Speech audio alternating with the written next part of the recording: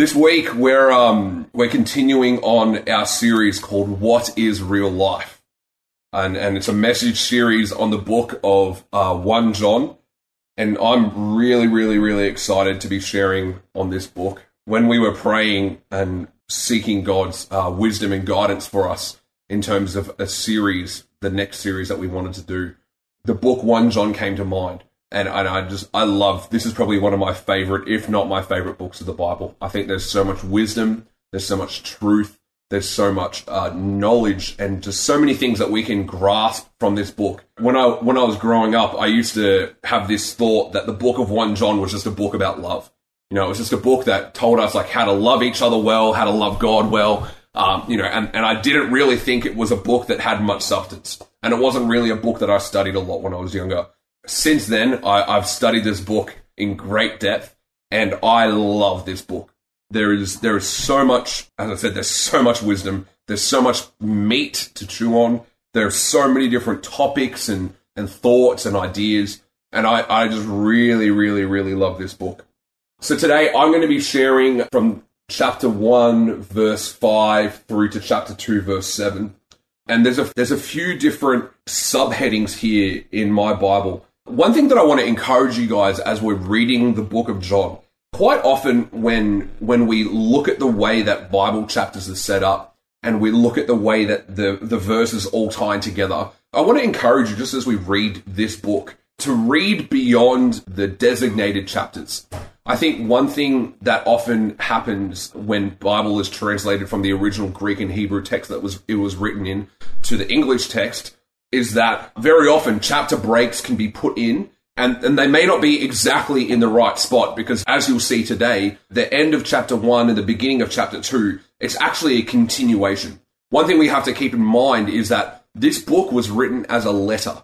And so this book, when it was written continuously as a letter, and it's only been divided up when it was translated into English. And so I want to encourage you, as you're reading and studying this book at home, to read it as a letter. You know, to read beyond the subheadings and read beyond the chapter headings, because there's a real continuation and a real flow that you're going to see today and that you're going to see continuously throughout the weeks. Because the way we've broken this up isn't chapter by chapter. So, you know, there are 5 chapters in the book of 1 John. However, we haven't broken it up chapter by chapter. We've broken it up by themes and by paragraphs and by sentences, because there's just so much in this book. And there are so many little things in each chapter that it wouldn't do it justice to break it up by chapter. So I'm going to read this through, and then I'm going to talk to you about a couple of thoughts and ideas that I've had from this, and just some things that the Lord's been revealing to me. So if we pick it up here in 1 John chapter 1, verse 5, it says this, "And this is the message which we have heard from him and declare to you, that God is light, and in him there is no darkness at all. If we say that we have fellowship with him and we walk in darkness, we lie and we do not practice the truth. But if we walk in the light as he is in the light, we have fellowship with one another, and the blood of Jesus Christ, his Son, cleanses us from all sin. If we say that we have no sin, we deceive ourselves, and the truth is not in us. If we confess our sins, and we confess that he is faithful and just to forgive our sins and to cleanse us from all unrighteousness. If we say that we have not sinned, we make him a liar, and his word is not in us. My children, I say these things, and I write these things to you so that you may not sin. And if anyone sins, know this, that we have an advocate with the Father, Jesus Christ the righteous. And he himself is a propitiation for our sins, and not only for ours, but also for the whole world. Now by this we know that we know him, and if we keep his commandments. He who says, I know him, and does not keep his commandments is a liar, and the truth is not within him. But whoever keeps my word, truly the love of God is perfected in him, and by this we know that we are in him. He who abides in him ought himself also to walk just as he walked. What inspiring words. As you can see, as we're reading this, you know, we jumped from the end of chapter 1 into chapter 2, But if we remove the chapter heading, it flows as a letter. If we remove the chapter heading, it's a continuous story that the writer is writing to these people, that he is trying to explain and encourage and inspire them to live as Christ lived. The two things that I want to talk to you about today out of this passage are two very obvious themes to me. They are the theme of union and the theme of fellowship. Union and fellowship. We see here that in the message 2 weeks ago from Matt, when he introduced us to the letter of 1 John, he talked about the evidence of Jesus being real.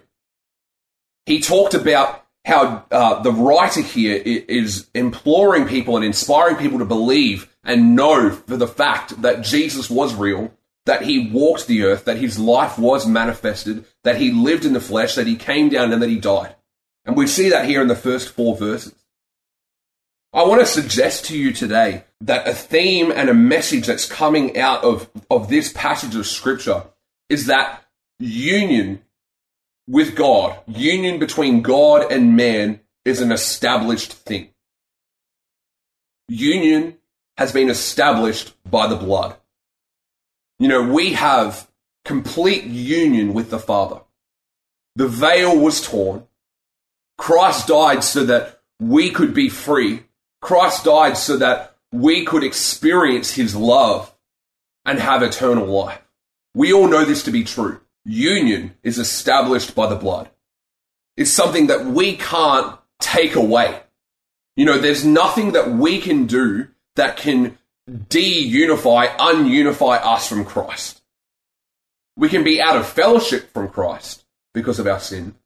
You know, it says in Romans chapter 8, verses 38 and 39, it says, "For I'm persuaded that neither death nor life, nor angels, nor principalities, nor powers, nor things present, nor things to come, no height, no depth, nor any other created thing shall be able to separate us from the love of God, which is in Christ Jesus our Lord."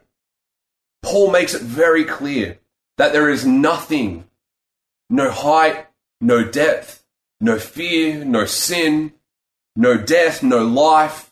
There is nothing that can separate us from God. So we find this theme that says union that we have with Christ is established because of his blood, established because of his sacrifice. And that's really important for us to grasp, because it makes relevant the rest of what the writer is saying here in his letter. It makes it relevant. Because if we don't understand that we have union through the blood, that if we don't understand that union is established, that there is nothing we can do to take us out of that union, this is hard to grasp. Something that I notice with this passage, which I'm going to highlight to you right now. We're going to read it again, but I just want to highlight the 4 comparisons that the writer makes in this passage. He says this is the first one. He's in verse 6. "If we say that we have fellowship with him, yet we walk in darkness, we lie, and we do not practice the truth."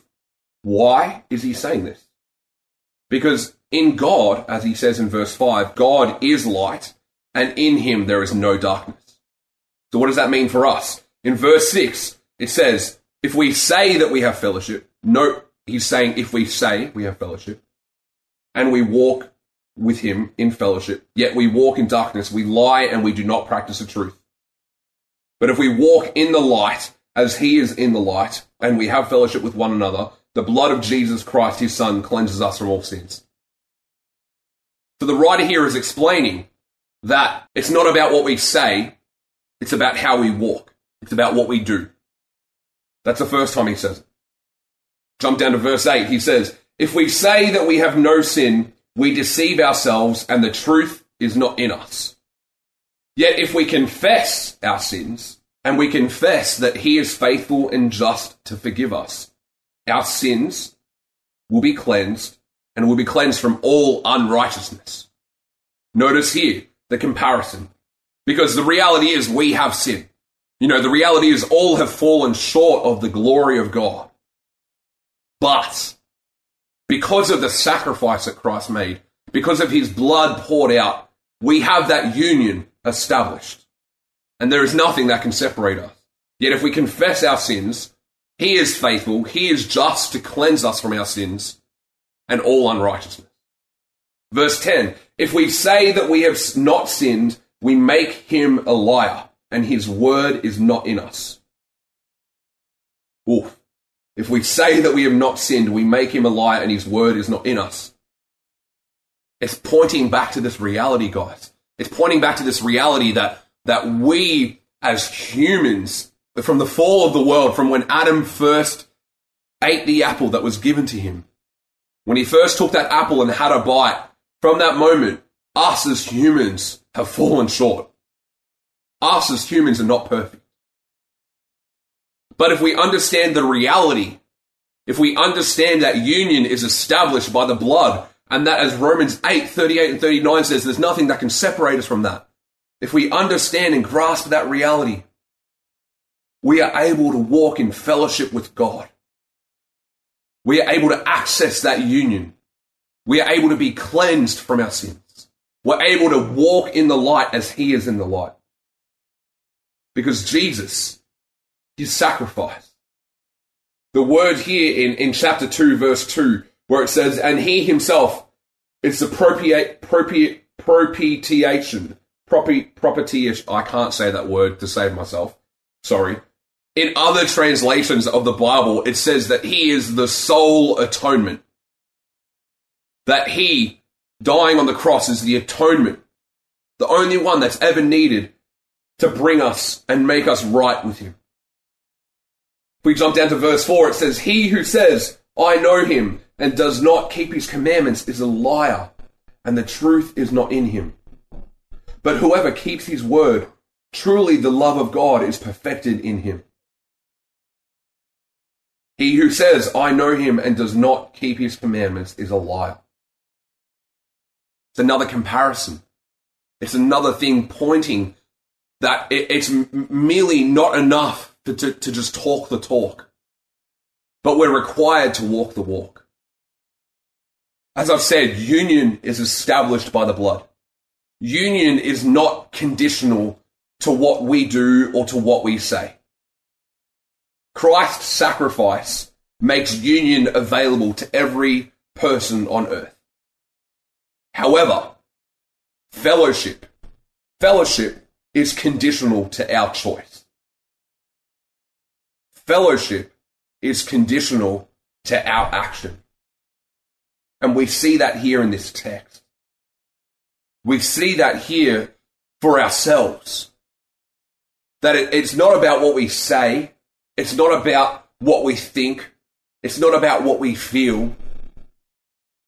You know, I could feel like I really love God today, and I could feel like I'm a really great person, yet if I'm not keeping his commandments, then according to the text, I'm a liar, and the truth is not in me.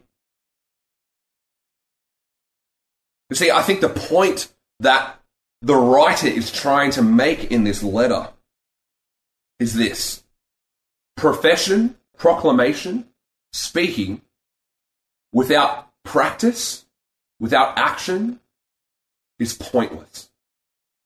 Profession without practice is pointless.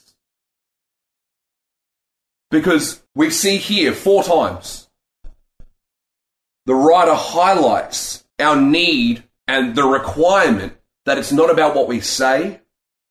Sorry, it's not just about what we say, but it's about what we do. It's about the action. It's about putting into practice what we're saying. You know, there's a saying that we all know, and it's something that as I was growing up and as I played a lot of sport growing up, this is something that my coaches would pound into me over and over and over again to our whole team. They would always say, you know, guys, it's not about talking the talk. You know, we can sit in team meetings and we can plan and we can create strategies and we can do this and we can do that. But it's not about talking the talk. It's about walking the walk. Because in the end, words, while they do matter, We're not to fully measure ourselves by the words that we speak.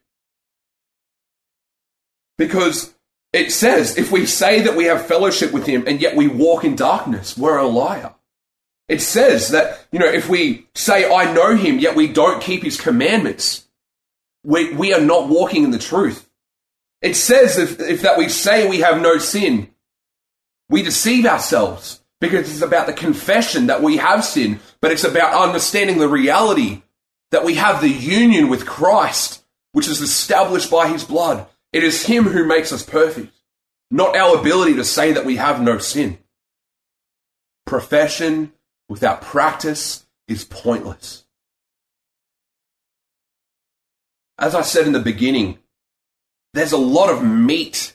What I'm talking about, it's a harsh reality. It's not a comfortable, feel-good message. It is the good news. But it's not a feel-good message. Because the reality is it requires something of us. It requires something of me. It requires something of you. Profession without practice is pointless. Because if we want to be a people that not only say we have fellowship with God, but if we want to be a people that walk in fellowship with God and walk in fellowship with one another, our words alone don't cut it. Our words alone aren't enough. It requires something. It costs something of it. I remember when I was growing up, and something that I still do now, I'm not really a fan of New Year's resolutions for a couple of reasons. I think we've made New Year's resolutions to, be this kind of fad, kind of cool thing where we say something that we hope to achieve throughout the year. Maybe our New Year's resolution is like, I'm going to lose 20 kilos. Okay, how are you going to lose 20 kilos? I'm going to eat healthy and go to the gym every day. It's almost a joke now because people will follow their New Year's resolution for the first week of January. And maybe the second week of January, maybe the third week of January if they really work hard at it. But come February, we don't even remember what our New Year's resolution was. When I was growing up, I used to always say like, this off season from football, I'm going to get fit. I'm going to go for runs every day. I'm going to go to the gym all the time. I'm going to work out. I'm going to get fit. I'm going to do it every off season. And lo and behold, by the time the season came around every time, what do you guys think was the reality of what actually happened? I probably went for runs every day for the first week. I probably ate healthy, for the first couple of weeks. And then when it begins to actually cost me something, when the hype and the motivation and the nice idea of, showing up fit to preseason training falls away and it becomes a distant memory and it's the middle of winter or maybe it's the middle of summer and I don't want to go for a run today because it's 35 degrees and, maybe it's just more convenient for me to just go get Macca's or maybe go get KFC because it just tastes better. The reality was that I would always show up undertrained, not having committed to or completed what I said I was going to do. And while you may not have experienced that in a sport way, maybe there have been other areas of your life. Maybe it was you making the suggestion that I'm going to go and do this training. Maybe I'm going to learn, maybe I'm going to take this year and maybe every month of this year I'm going to listen to podcasts and I'm going to learn this skill and I'm going to do this skill and I'm going to become amazing at this skill and then I'm going to use this skill. And maybe for the first couple of weeks you did and the skill was awesome and you were passionate about it. And then you began to forget, or maybe life became too busy and you didn't keep setting aside the time required. And it just fell to the side. I'm sure there's something that you said you're going to do, which is a good thing, but it hasn't happened. I'm pretty sure we can all relate to that. What I'm sharing today, I don't want you to feel condemned.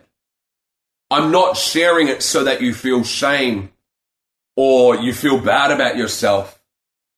I'm sharing because I believe that we're called to live as believers and as Christians We're called to live to a higher standard.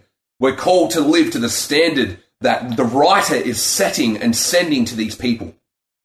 Because the question that we've labeled this series, what is real life? I believe real life is what's in these words. I believe real life and the way that we should live is in this book. It's in these words. It's in this chapter. I believe that we're not called to settle. I believe we're called to not just be people that say, but people that do. I believe we're meant to be people that profess and proclaim, but we also practice and we also act. I believe that we're meant to be people that live with the reality that we are in constant union with God. That the price that Jesus paid on the cross was worth it. That the reality is he tore the veil. The veil was torn. That as it says in Romans 8:38 and 39, that there is nothing that can separate us. That's our standard. That's our reality. And we're not called to settle for anything less. We're not called to settle for anything less. Fellowship, intimacy, and connection with the Father is conditional to our choice. Are we going to be a people who just profess? I sincerely hope not.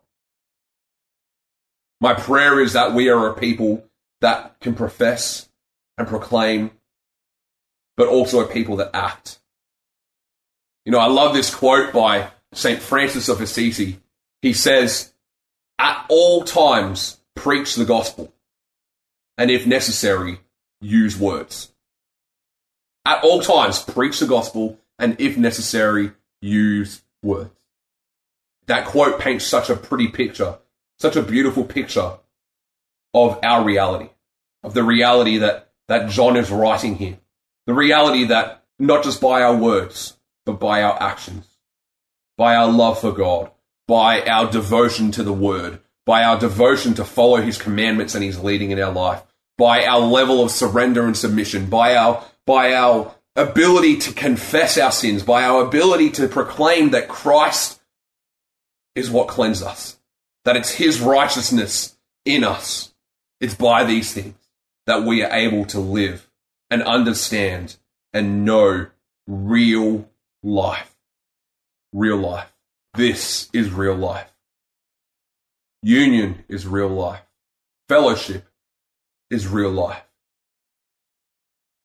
But it comes with a price that we have to pay, not just with our words, but with our practice, with our action. I want to encourage you. I want to ask that you take a moment to reflect, that you take a moment to take stock of your life. You know, maybe there are things that you've said that you've been wanting to do, yet you haven't created time to do them. You know, maybe you've said that you want to read your Bible more or spend more time with God, yet the busyness of life has taken over and you haven't been able to find time to do it. Maybe I want to encourage you that this might be a moment where you can choose to put into practice what you're saying or what you're planning on doing. Let me pray. Lord, we come before you as mere humans. Father, we accept the reality that we are broken people. And Lord, that it's not by our might or our power or our strength, Lord, but it's by confessing our brokenness to you that you make us clean. Lord, that it's by our choice to accept your light that we are able to walk in your light. Father, I pray for each and every one of us right now. Lord, would you give us the strength and the courage and the perseverance to not be people that just talk the talk, but Father, that we would be people that walk the walk. Lord, that we would be people that not only profess, but we would be people that practice what is in your word, what we are called to do. Father, I just pray against any shame or any feeling of not being good enough or any thoughts of condemnation. Father, they are not from you. Lord, you convict and you call us higher. You don't bring us down. And Lord, I just pray that we would continue to understand the reality, Lord, that we would understand the greatness of the sacrifice that you paid. Lord, that we would know that union is established now and forever because of your blood. And Lord, that we have the choice to live in fellowship with you. And Lord, that choice is to not just say, but Lord, it's also to do. And Father, we just pray that you would make that real and relevant for us this morning. Lord, we honor you. We acknowledge your sacrifice. Lord, we acknowledge the greatness of who you are, that there is nothing that can separate us from your love. Lord, we give you praise and we thank you for that this morning. In Jesus' mighty name, amen.